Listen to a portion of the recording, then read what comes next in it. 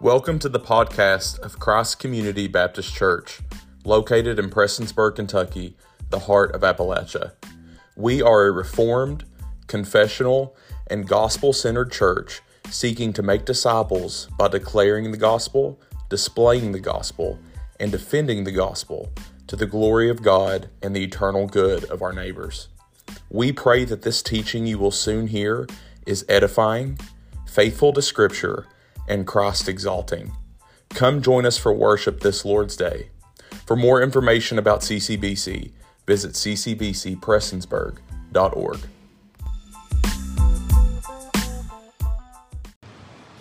Church, we find ourselves back in John's Gospel account right before we get ready to take a summer break into the Psalms.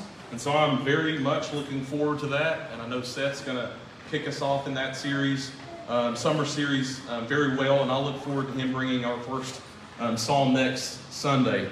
But before we dive into our text this morning, I want to remind us of just some quick truths regarding prayer. I know that many of us are living in a time right now where, especially when we see events happen across the globe and we read things on social media, and where there's doubt in the power of prayer, there's doubt in the purpose and the significance of prayer. I believe it's important for us as the church that we remind ourselves what the Scriptures, what God Himself has breathed to us through the biblical authors to remind us of what prayer is and how effective it is. So I just want to remind us just with this quick verse from 1 John. And remember, 1 John is written also by the Apostle John. So the same man who has penned down this gospel account that we've been walking through is the same man who wrote this verse. And in 1 John chapter 5, verse 14, it says this, "And this is the confidence that we have toward Him, that if we ask anything according to His will, He hears us." So, brothers and sisters, I wanted to just encourage you and encourage your hearts to keep praying. And to keep praying according to the revealed will that we read in the Scriptures. And when you read of something in your Bible, when you read of a command or you read God's disposition or will toward a specific event or to a specific thing, you can have confidence that you can go before His throne of grace in faith and pray for those same petitions and requests and supplications that we read, for example, in the Psalms. So friends, brothers and sisters, keep praying. Don't let the secular mindset, the atheistic mindset of our communities and of those who aren't of the church confuse you and cause discouragement in your heart toward prayer. May we have that confidence that the Apostle John spoke of. But now as we get back to John's Gospel account, we are in John chapter 1, verses 35 through 51. So John chapter 1, verses 35 through 51. We're going to be finishing John chapter 1. So we're coming to the conclusion of this chapter, and we'll begin John chapter 2, most likely in August. So at some point in August. But John chapter 1, verses 35 through 51. So if you'll take your copy of God's Word, turn there with me. Verse 35 says, "The next day again, John was standing with two of his disciples. And he looked at Jesus as he walked by and said, 'Behold the Lamb of God. Behold the Lamb of God.' The two disciples heard him say this, and they followed Jesus. And Jesus turned and saw them following and said to them, 'What are you seeking?' And they said to him, 'Rabbi,' which means teacher, 'where are you staying?' He said to them, 'Come and you will see.' So they came and saw where he was staying, and they stayed with him that day, for it was about the 10th hour. One of the two who heard John speak and followed Jesus was Andrew, Simon Peter's brother. He first found his own brother Simon and said to him, 'We have found the Messiah,' which means Christ. He brought him to Jesus. Jesus looked at him and said, 'You are Simon, the son of John. You shall be called Cephas,' which means Peter." The next day, Jesus decided to go to Galilee. He found Philip and said to him, "Follow me." Now Philip was from Bethsaida, the city of Andrew and Peter. Philip found Nathanael and said to him, "We have found him of whom Moses and the law and also the prophets wrote, Jesus of Nazareth, the son of Joseph." Nathanael said to him, "Can anything good come out of Nazareth?" Philip said, "Come and see." Jesus saw Nathanael coming toward him, and Jesus said of him, "Behold, an Israelite indeed, in whom there is no deceit." Nathanael said to him, "How do you know me?" Jesus answered him, "Before Philip called you, when you were under the fig tree, I saw you." Nathanael answered him, "Rabbi, you are the Son of God. You are the King of Israel." And Jesus answered him, "Because I said to you, I saw you under the fig tree, do you believe? You will see greater things than these." And he said to him, "Truly, truly, I say to you, you will see heaven opened and the angels of God ascending and descending on the Son of Man." This is the word of the Lord. Let's pray. Father, we thank you for this text that you've given us. Father, I pray that you would help me to preach this text faithfully. Father, I pray that you'd bless the ministry of your word. And Father, I also pray that you'd bless the hearing of your word. God, may, if we read of truths that we've already heard of before, God, give us the humility not to think that we don't need to hear these truths again. But Father, give us a heart of faith. May this word find good soil in our hearts that bears much fruit. In Christ's name, amen. So I want to remind us the point of John's Gospel account, church. As we've kind of walked through already this chapter, let us not forget that John's Gospel account is both evangelistic and it's apologetic. So if we go to John chapter 20, in verses 30 through 31, we're reminded of the Apostle John's purpose of penning this Gospel account down. And I want to remind us of this to refresh our memory. Verse 30 says, "Now Jesus did many other signs in the presence of the disciples which were not written in this book. But these are written so that you may believe that Jesus is the Christ, the Son of God, and that by believing you may have life in his name."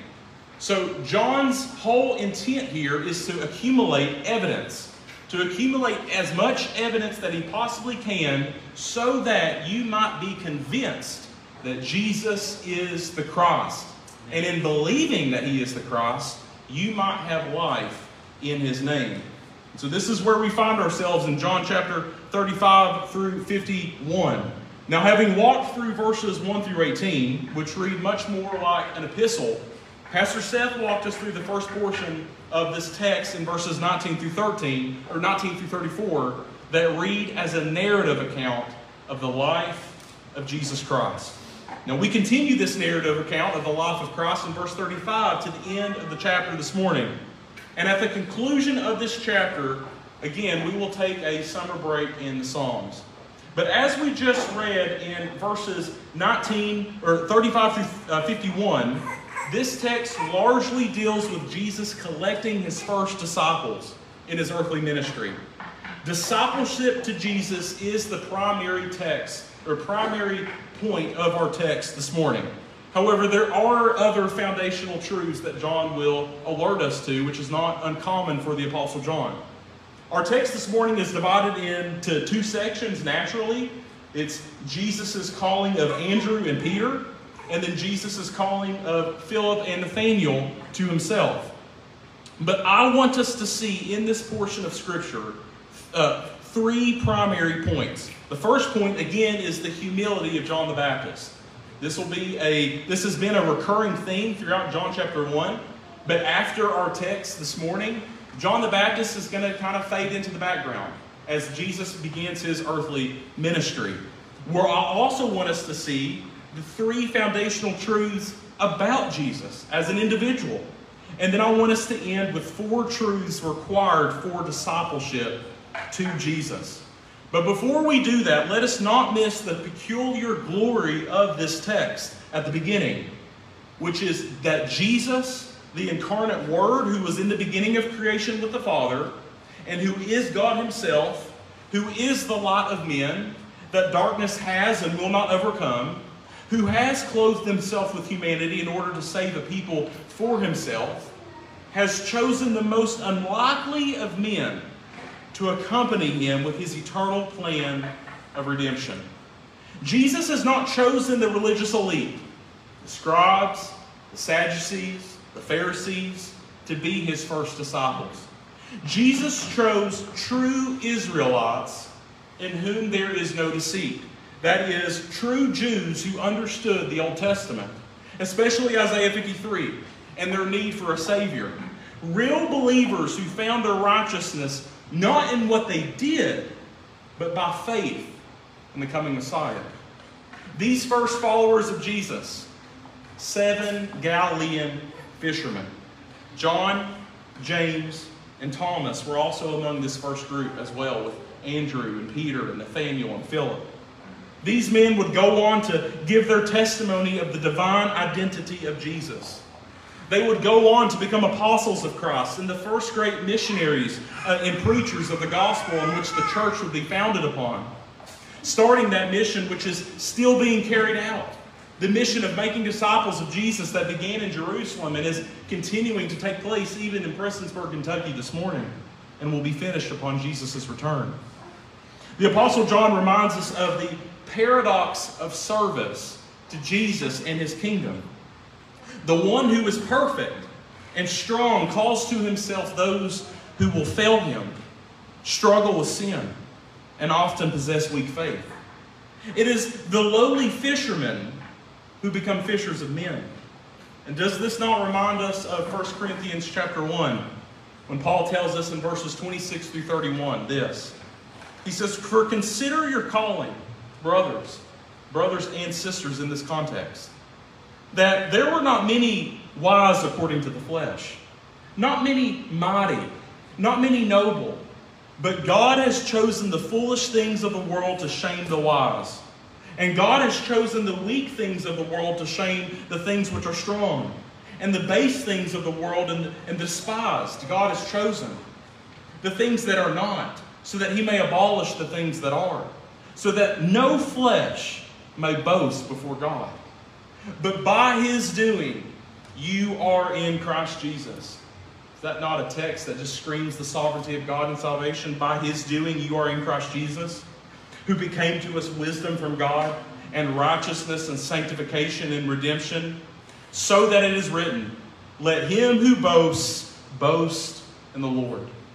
Friends, the only boast that you and I have here this morning is in Christ Jesus.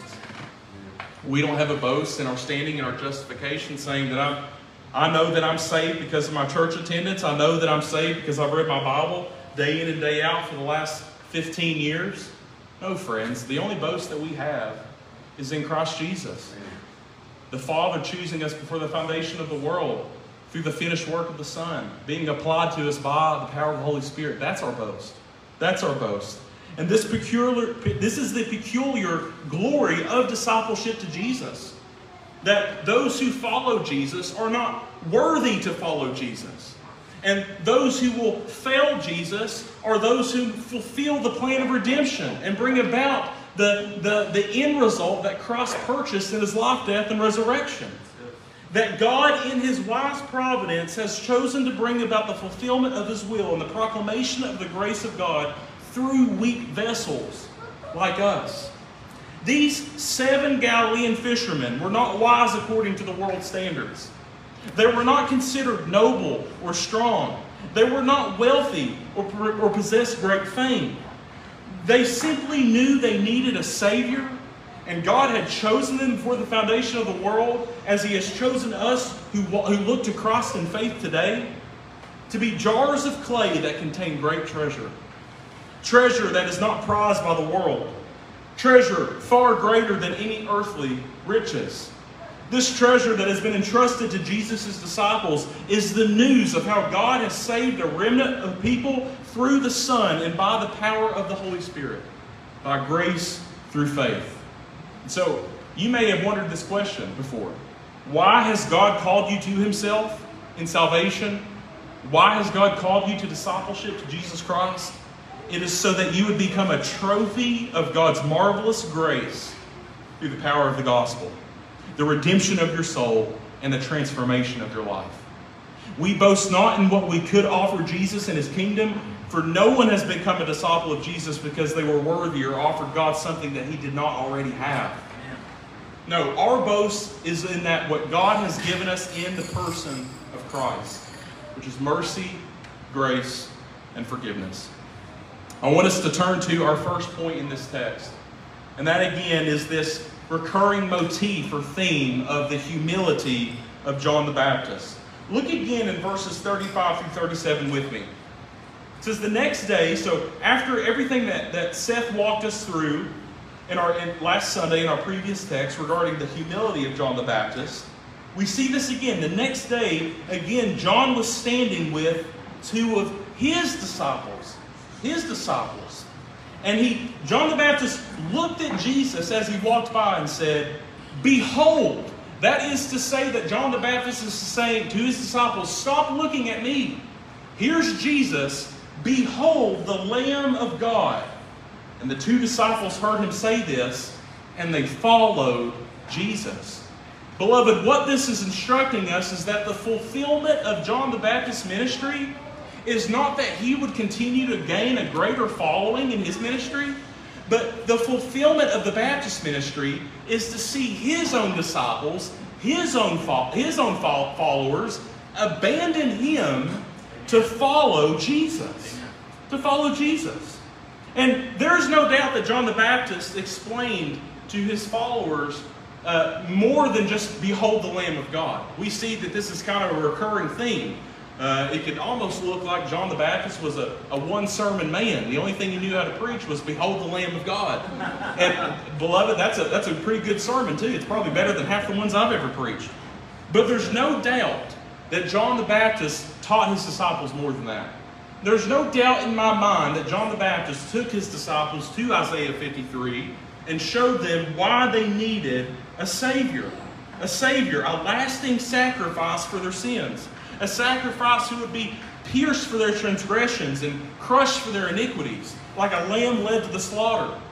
Thus, at the beginning of Jesus' public ministry, John becomes a man with one message: "Behold the Lamb of God," as he looks unto Jesus who would soon atone for the sins of his people. So, again, I've said this at Lakeville before as I've preached John 1:29, and I'll say this now as we come to John chapter 1, verses 35 through 37.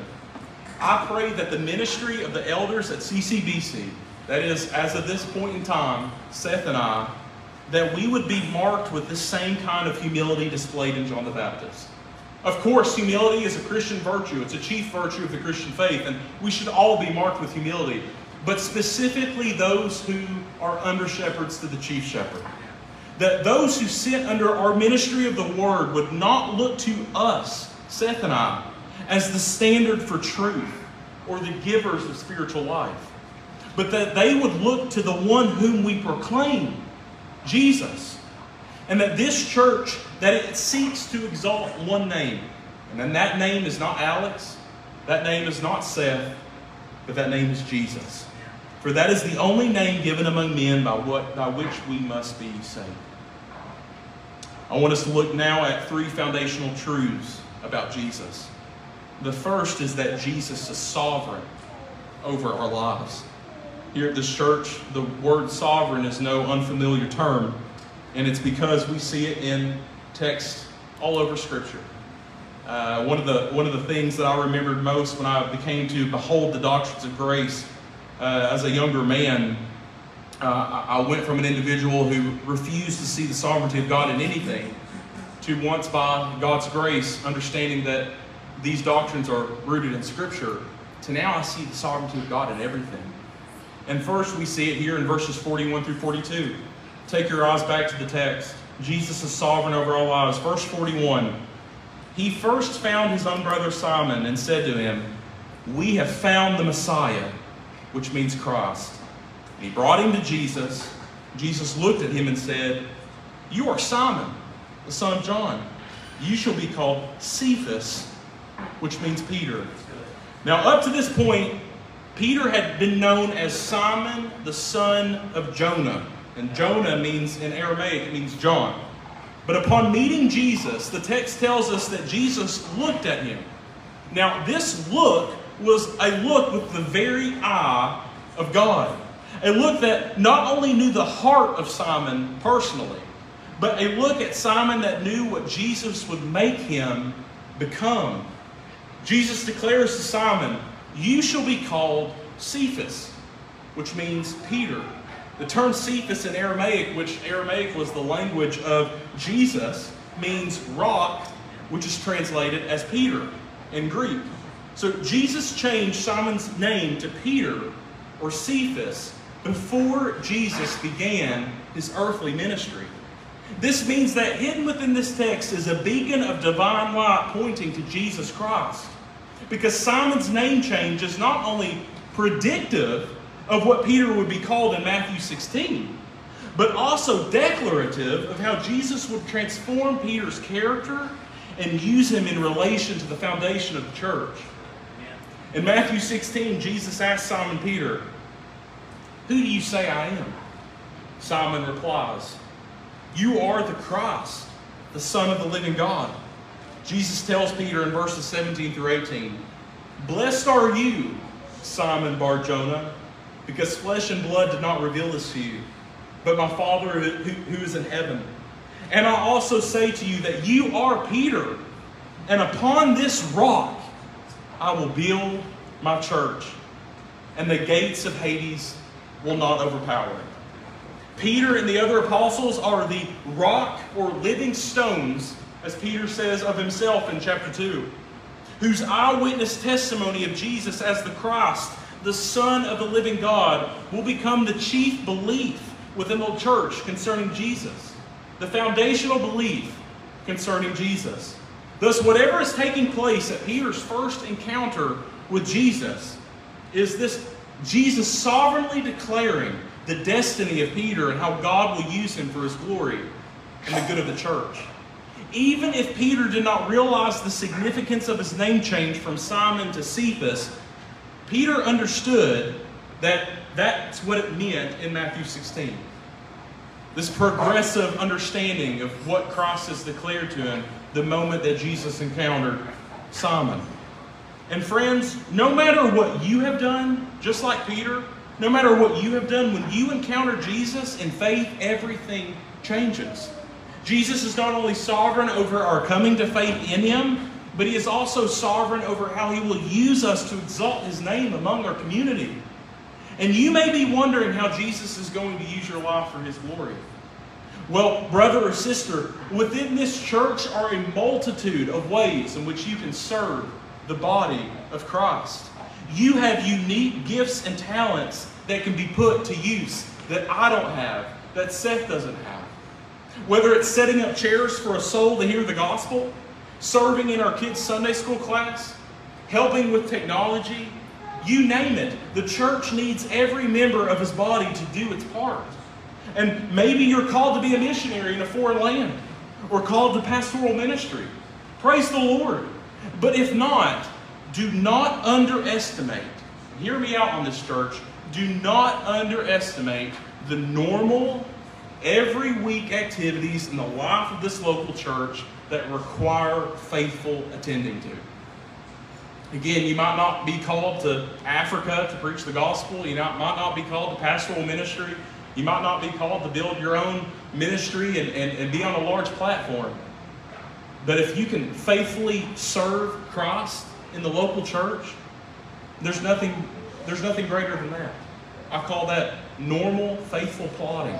Plodding in the life of every Christian that largely doesn't get noticed by anyone else. But you know who does watch? You know who does notice? That faithful day in and day out work? Christ. Christ does. Peter had a role to play in the church, and so do you. Secondly, I want us to see that Jesus is the fulfillment of the Old Testament. Take your eyes back to verse 45. It says, Philip found Nathanael and said to him, "We have found him of whom Moses in the law and also the prophets wrote, Jesus of Nazareth, the son of Joseph." Have you ever started to read a book within the first 2 chapters you lose interest because you still don't understand the thesis of the book? You've not captured the primary point of the book? Well, many people fail to make it out of the first 5 books of the Bible, the Torah, Genesis through Deuteronomy, because they fail to see the point of those books. They fail to see the meaning of those books. They fail to see how all of it relates to the person of Jesus. It's important that we understand the progressive nature of revelation that we see throughout the Old Testament that leads us to the incarnate Word in the New Testament. In other words, we can say that what is promised in the Old Testament is fulfilled in the New Testament. And what is fulfilled in the New Testament is fulfilled in the person and work of Jesus Christ. The Old Testament is the anticipation of Christ, and the New Testament is the realization of Christ. The whole Bible is Christ-centered. Jesus is not just in the gospel accounts. Jesus is in Genesis, Exodus, Numbers, Deuteronomy, and so on. Jesus says in John chapter 5, verse 39 to the Pharisees, who thought that they were righteous before God because of their knowledge of the Old Testament, he says this to them: you search the Scriptures because you think that in them you have eternal life, and it is they that bear witness about me. The Jews knew what the Old Testament said, but they failed to see who the Old Testament pointed to: Jesus the Messiah. You see, there are either types, shadows, imagery, promise, fulfillment, foreshadowing, and redemptive historical progression of the gospel of Jesus Christ on every page of Scripture in the Old Testament. Just to name a few, in the Old Testament, we see Adam as the representative of humanity who failed to obey God. We read that this morning in our catechism questions and in Romans chapter 5. But Christ is the last Adam who triumphed as the representative of a new humanity, the church in Him. In Genesis 3, there is the first sight of the gospel and the promise of the offspring of the woman who would crush the serpent's head. Christ is that offspring, per Galatians 3, who crushes Satan's power and works through Jesus' death on the cross. In the Old Testament, there were prophets who spoke of God's message to God's people. But in the New Testament, we see Christ as the true prophet-teacher who perfectly represents God to mankind. In the Old Testament, we see that there were priests who would offer continual sacrifices for their own sins and the sins of God's people that was offered up annually for only temporary appeasement from God. But in Christ, we see the great high priest who offers the perfect sacrifice in Himself for the sins of His people, justifying us before God. In the Old Testament, we see kings who would rule and govern God's people, but they failed and led Israel to sin. But in Christ, we see the true King of Israel, who reigns in continual righteousness, always making intercession for us, who has defeated our greatest enemies of sin and death. In the Old Testament, we see the law of God given through Moses that reveals to us our need in sin and our need of a Savior, who is revealed as Jesus, the righteous one, the very same law Jesus would obey on our behalf. And in the Old Testament, we see God's people build tabernacles and temples so that God can dwell with man. But in Christ, we see God tabernacled among man, becoming like humanity yet without sin in order to save humanity from their sin in the person of Jesus. So friends, the Bible is all about Jesus. And as you read your Bibles, do not get lost at looking at the trees that you miss the beauty of the forest. And this is the reason why Seth and I are so passionate that when someone does become a member at Christ Community Baptist Church, that we give them materials and resources that can help them see Christ in all of Scripture. And this is why we've given the Gospel Transformation Study Bible by Crossway, because it's designed for that very purpose. How do you see Christ on every page of Scripture? And it's also the reason why we preach the way that we do here at CCBC, so that we won't miss glimpses of Christ, when we're in the New Testament, but definitely when we're in the Old Testament, when it's so easy to miss Christ in the Old Testament. This Friday, I was at Dairy Cheer with Annabeth, and we were, I saw a friend of mine from Little Paint Church of God, and he asked me, he said, "Alex, what are you preaching on this Sunday?" And I said, John chapter 1, 35 through 51. And he kind of looked at me funny, and it was just because he was kind of expecting like me to say like a series or something like that. And he said, "You know what, man?" He said, "I love it when people walk through text like that." He said, "I love it when you're eating." And I didn't say this to him. He said, "It helps me understand the Bible. It helps me understand how do I read the Bible on my own." And I said, "That's the exact reason why we do it here." And that's why we're doing it here, so that not only can you become better Bible readers on your own, but so that we don't miss Christ in the text. Now, that is our ultimate goal of Bible reading, to see Jesus in faith and to be conformed more into His image. And may we also be people who can join Philip in this text and say, we have found him of whom Moses and the law and the prophets wrote, Jesus of Nazareth.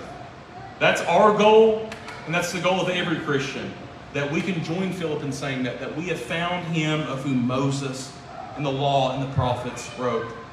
The last foundational truth regarding Christ that I want us to see, friends, in this text is that Jesus' signs and miracles have a purpose. Jesus' signs and miracles have a purpose. Take your eyes to verses 50 through 51 in our text. It says, Jesus answered him, because I said to you, I saw you under the fig tree. Do you believe? You will see greater things than these. And he said to him, truly, truly, I say to you, you will see heaven opened and the angels of God ascending and descending on the Son of Man. Now, after Philip tells Nathanael that they have found him of whom Moses and the law and all the prophets wrote about, Nathanael responds with skepticism. What does Nathanael say? He says, can anything good come from Nazareth? Now, you see, Nathanael was from Cana. We read that in John chapter 21, another town in Galilee. And while Galileans were despised by Judeans, Galileans themselves despised the people of Nazareth.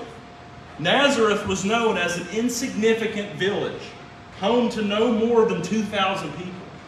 And doesn't this too exalt God's humility and the display of Christ's glory in the incarnation, that he didn't come to Jerusalem?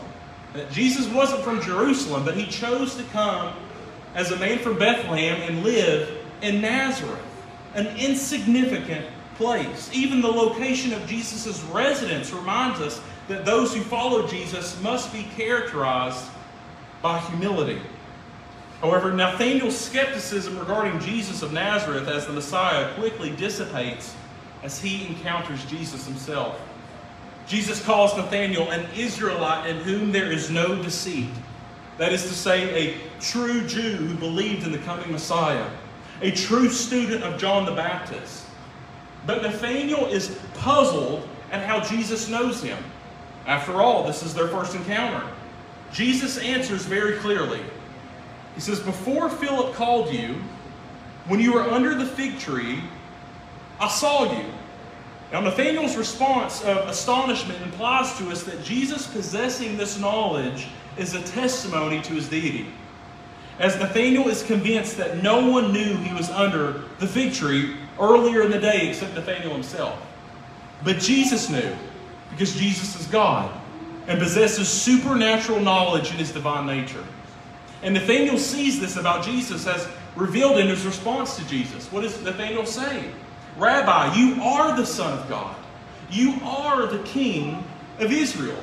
Now, as we've said before, the phrase rabbi wasn't a messianic title for Jesus only. It was a title of respect that the Jews would give to anyone they deemed as a respectable teacher, specifically, definitely, of the law. But the titles of Son of God, the titles of King of Israel, are filled with Old Testament imagery pointing to the Messiah. But Jesus responds to Nathanael's faith in an interesting way, doesn't he? I mean, after hearing an individual declare rightly who Jesus is, you would think that Jesus would say something like he said to Peter after Peter's confession of who Christ was. Peter, what you've just said hasn't come from yourself, it's come from the Father who's revealed that to you. Well done. Upon that confession, that is the rock, that confession is the rock on which the church will be built. It's not what Jesus says to Nathanael here. He says, because I said to you, I saw you under the fig tree, do you believe me? You see, friends, the purpose of signs and miracles in the New Testament, whether by Jesus or the apostles in the book of Acts, they are providentially granted by God to accomplish one thing. That is to testify to the divine identity of Jesus. Now, throughout John's Gospel account, and especially in chapter 2, at the wedding in Cana, Jesus will perform many miracles. And these miracles are not performed to wow us. They are not performed just because Jesus felt like it. These miracles have a specific purpose. And that purpose is to point to Jesus' divine identity as the Son of God, as the true King of Israel. Now, The church has been confused on this point of the purpose of signs and miracles to this day. I was talking to an individual this week again who showed me a video that I was ignorant of prior to this conversation. And she claimed to me it was a pastor within this region. I have no idea where. But the pastor was preaching a funeral. And at the conclusion of the funeral, they open the casket. And they start demanding that God raise this individual from the dead. Like Jesus with Lazarus. And friends, this is just yet a small illustration of so much confusion with around the church today. That we read of miracles in the New Testament and we say, I'm a Christian, I believe in Jesus, I can do these things too. Friends, that's not a good hermeneutic. Because we're not Christ and we're not the apostles who have an apostolic ministry specific only to them. The purpose of every miracle and sign that we see in Scripture is not an invitation for us to do them ourselves in our own life. But it's an invitation for us to look at the miracle and to say, this is a divine event that can't be accomplished by human means, natural means. Thus, let us take our eyes not to the event itself, but to the miracle worker, to Christ. Let our eyes not be so focused on Lazarus as an example, coming back from the dead in John chapter 11. Let our eyes go to the one who raised John from the dead, which is Christ. So Jesus tells Nathanael in essence that he has not seen anything yet. You will see greater things than these. Like what, Jesus? Will you solve all my life's problems? Will you grant me physical prosperity? Will you bless my finances? No, something far greater. Jesus says, truly, truly, I say to you, you will see heaven opened and the angels of God ascending and descending on the Son of Man. Jesus is recalling here the story of Jacob in Genesis 28. Verse 12, where Jacob dreamed about a ladder coming from heaven. Jesus' point here is that the ladder in Jacob's dream in Genesis 28 is a type of Christ. The ladder symbolically points to Jesus and means that mankind does not climb up to God, but God in Christ has come down to us. Remember, friends, that this illustration, this recollection of Genesis 28 is not by accident. The whole point of every miracle and sign that we read in the New Testament, we see in Scripture, is to take our eyes off ourselves, off our circumstances, and onto Christ. I lastly want us to see 4 truths required for discipleship to Jesus in this text. 4 truths required for discipleship to Jesus. And I won't be in this long. But the first is that discipleship to Jesus requires a desire to learn. Now on this point, I know that I'm going to step on some toes, and it's not me. I'll let Scripture do that. But here in John chapter 1, verses 35 through 51, these Galilean fishermen were just everyday guys. They worked for a living, went home, got up to work again the next day. But they were not an anti-intellectual. They did not believe that just because they were fishermen, rather than rabbis, that they had an excuse to be intellectually lazy. No, here in this text, these first disciples were given a first-class course in Christology. In a span of 16 verses, Jesus is identified as the Lamb of God, the Messiah, the Son of God, the King of Israel, and the Son of Man. All messianic names that take on fuller meaning throughout John's Gospel account. Now, what I see too often in the church, especially among men, I encounter an attitude of, I don't read my Bible because I struggle to read, or I simply don't like reading. Yet we have no problem reading 500 Facebook posts a day. We have no problem reading our text messages or our email. When it comes down to it, what it comes down to is a desire to remain intellectually ignorant concerning the things of Jesus. And we could say, Alex, these were 7 Galilean fishermen. These were uneducated men. There were also disciples of John the Baptist. There were also individuals who wanted to learn of this coming Messiah. Beloved, I love you too much to let you become ignorant concerning Jesus when we are so incredibly blessed in the English language to have a Bible translation on a 4th grade reading level. We have audio Bibles. We have Bible apps. It has never been easier in the history of mankind to immerse yourselves in Scripture as it is today. Yet we still find excuses because we ultimately don't care to become a student of Jesus. We would rather be a student of our favorite athletic coach or our favorite athletic team. We'd rather be a student of our political individuals that we look up to. Tucker Carlson, or whoever you watch on CNN, or whatever you watch. We want to become students of these individuals. But especially for professed Christians, we struggle to find desire to become disciples of Jesus. But friends, if you are not chiefly a student of Jesus, then do not expect anyone else but Christ to be a suitable Savior for your soul. Now, what I'm saying is not that you can't be a sports fan. What I'm saying is not that you can't follow politics. What I'm saying not is that you can't follow influential people in our culture today. But I'm saying that those who call themselves Christians, should chiefly submit themselves to the tutelage and discipleship, and that we should chiefly be students to Christ and to no one else. We all become a disciple of something or someone. We all learn about what we care about. And if we want to follow Jesus, we must learn of Jesus. And where we learn of Jesus is by opening the book in our daily lives and gathering every week as those whom God has redeemed to hear, to read, and to sing Scripture. And may CCBC have a culture where we prize intellectualism. For the Bible prizes intellectualism. Think back on the Great Commandment. What has the Lord told us is the greatest commandment in all the law? To love God with all your heart, soul, and mind. It seems like in today's culture, we struggle to love God with our minds. We struggle to open the book. We struggle to sit through a sermon that only lasts for an hour, if I'm long-winded. But we have no issue sitting still for a movie that lasts us 2.5 hours. We have no issue sitting through what I like to go to, professional football game that lasts 3 hours. But sitting under the Word of God, sitting under the ministry of the Word, I can only give that 20 minutes. That seems to be the cultural atmosphere within the church. And beloved, may that not be true of us here at CCBC. May we love the Lord with our mind. May we want to grow in the grace and knowledge of our Savior.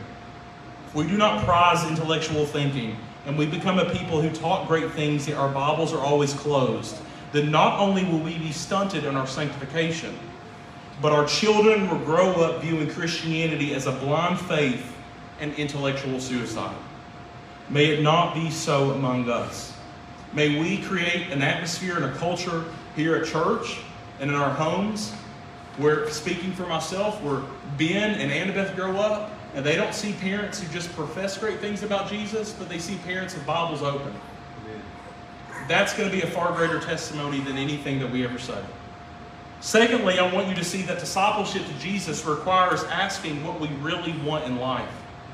In verse 38, Jesus sees Andrew and Peter following him, and he asks, "What are you seeking?"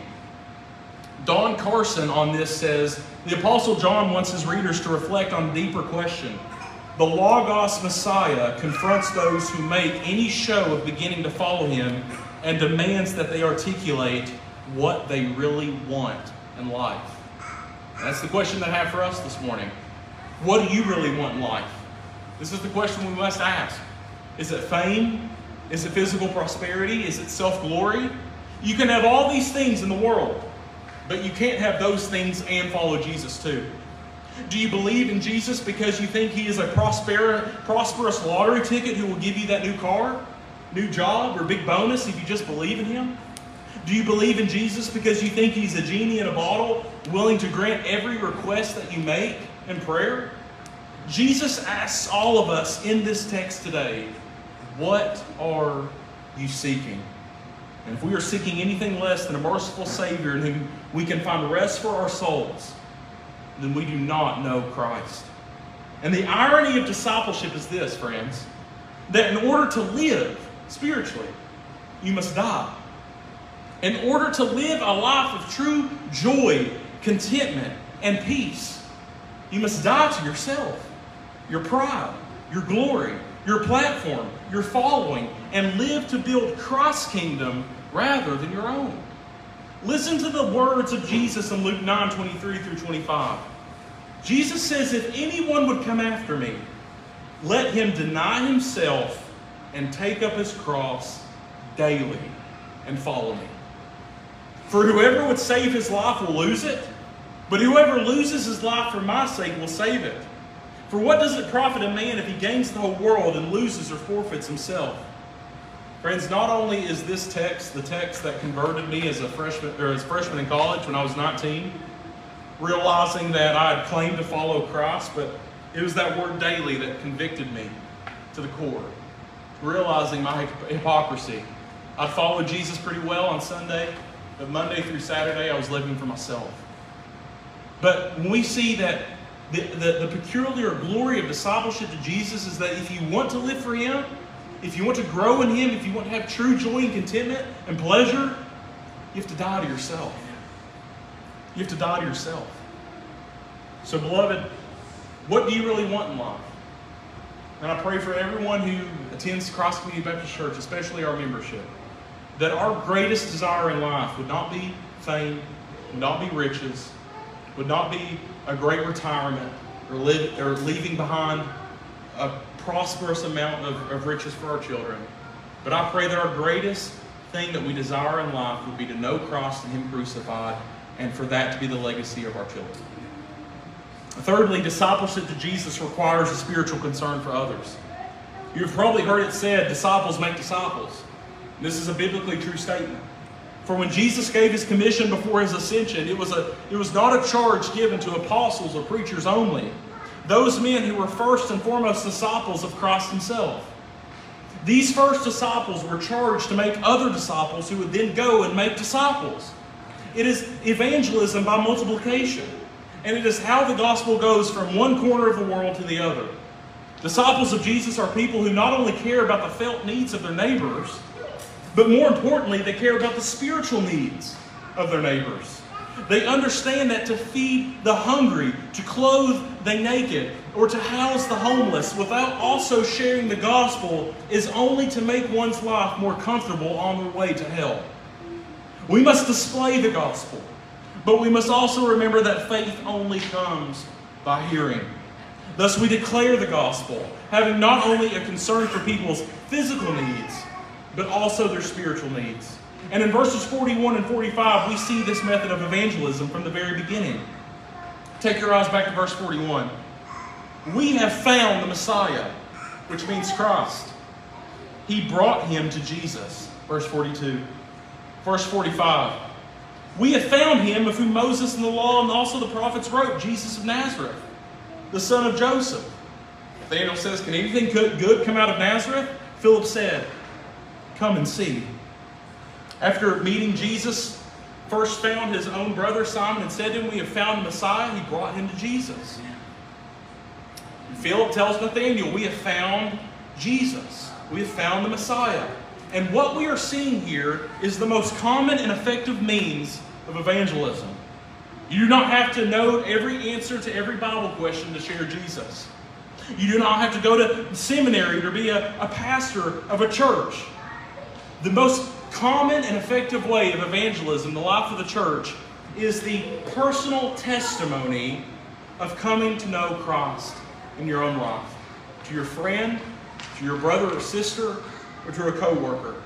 You simply proclaim to those who need to know the Messiah that you have found Him in the person of Jesus. And upon finding Him, you show them how they can find Him too by grace through faith. And whether it is handing out a gospel tract, having a gospel conversation over coffee, or inviting someone to church, we each have a responsibility to bring spiritually hungry people to the table where Christ is the feast. My greatest fear is not speaking in public. My greatest fear is not heights. My greatest fear is not snakes, even though I'm terrified of snakes. My greatest fear is dying in Christ, going to be with Christ for all eternity, and then realizing at that point, once my eyes finally see Jesus, once my faith becomes sight, and I realize that this is far better than anything I could ever imagine, that I have, and I know we're not going to have sin in heaven, we're not going to have regrets, but that I would think back on my life and say, why did I not do more to help others experience what I'm experiencing now? Why did I not do everything that I possibly can to bring as many people to this place with me? And friends, the point of application here is very simple. Who is your one? Every single one of us at Christ Community Baptist Church ought to have one person that we're praying for daily to be saved. That we're seeking opportunities to share the gospel with them. It can become daunting when you think about all the individuals that you know who need Christ. But if you can target that down to one person to pray for, to labor with, in evangelistic means, whether you're inviting them to church, whether you're handing them a gospel tract, whether you're having a gospel conversation with them, find your one church. And that's my challenge for us this week. That you would find one person and you would target them with ruthless intensity and prayerful effort that God might bring them to faith in His Son. Lastly, I want us to see that discipleship to Jesus requires humility. Notice the change of attitude and response from Nathanael in verses 46 to verse 49. Verse 46, Nathanael said to him, "Can anything good come out of Nazareth?" And literally moments later, Nathanael answers Jesus, "Rabbi, you are the Son of God. You are the King of Israel." Nathanael would have never come to faith in Christ if he had not humbled himself to consider the claims made about this man, Jesus from Nazareth. And the odds are likely that there are some in this gathering now or watching online that still have not come to faith in Christ because they remain stuck in skepticism and doubt. You have a long list of questions about Jesus that demand a response. And even if those questions were answered, you would still remain in doubt. But let me ask you this question. Have you ever doubted your doubt about Jesus? Have you ever doubted your doubt about Jesus? You see, too often I find individuals who have doubts concerning the claims of Scripture.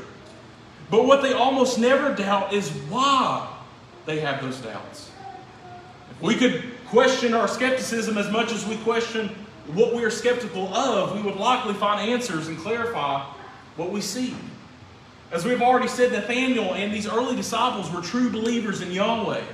But when they began to follow Jesus, this journey started with them following Him physically only and not in faith. These 7 Galilean fishermen had become Jesus' students. They had to learn from Him and study His claims and works. And ultimately, it led to their faith in Christ Himself as the Messiah. But without an open mind, without Nathanael humbling himself, he would have never followed Philip to encounter Jesus. He would have never gone from saying, "Can anything good come out of Nazareth?" to saying, "Rabbi, you are the Son of God. You are the King of Israel." So if you find yourself in skepticism today, humble yourself. Doubt your doubts. And follow Jesus long enough to learn from Him. Keep coming to church. Keep reading your Bible. Keep asking questions in sincerity. And you never know, by the power of the Holy Spirit, your skepticism may just turn into faith, where you find yourself looking to Christ with the eyes of faith and saying, "You are the Son of God." Let us pray. Father, we thank You for this text. Father, we thank You for the truths contained in it. Father, I thank You that You have revealed to us not only foundational truths about the person of Christ, that He's sovereign over our lives, that Jesus not only forgives us of our sins, but Jesus is sovereign over our destiny. He's sovereign over how He'll use us, not just how He'll forgive us. Father, we thank You that every miracle and sign that we read in Scripture, that it has purpose. That's ultimately to give us faith in Christ. Father, we thank You that all of Scripture is about Jesus. From Genesis to Revelation, testifies to one person and one person only, Jesus. our Savior and Lord. And Father, we thank you that these truths that we've learned, that these requirements for discipleship to Jesus, self-denial, dying to ourselves, humility, having an open mind. Father, may you grant us these things by the power of the Holy Spirit. Father, help us to continue to follow Jesus faithfully, to follow him daily, as he said of himself in Luke chapter 9, to take up our cross daily and follow Christ. And may we find our ultimate joy, pleasure, and contentment in doing that, rather than the things of the world. Father, we ask you these things in Christ's name. Amen.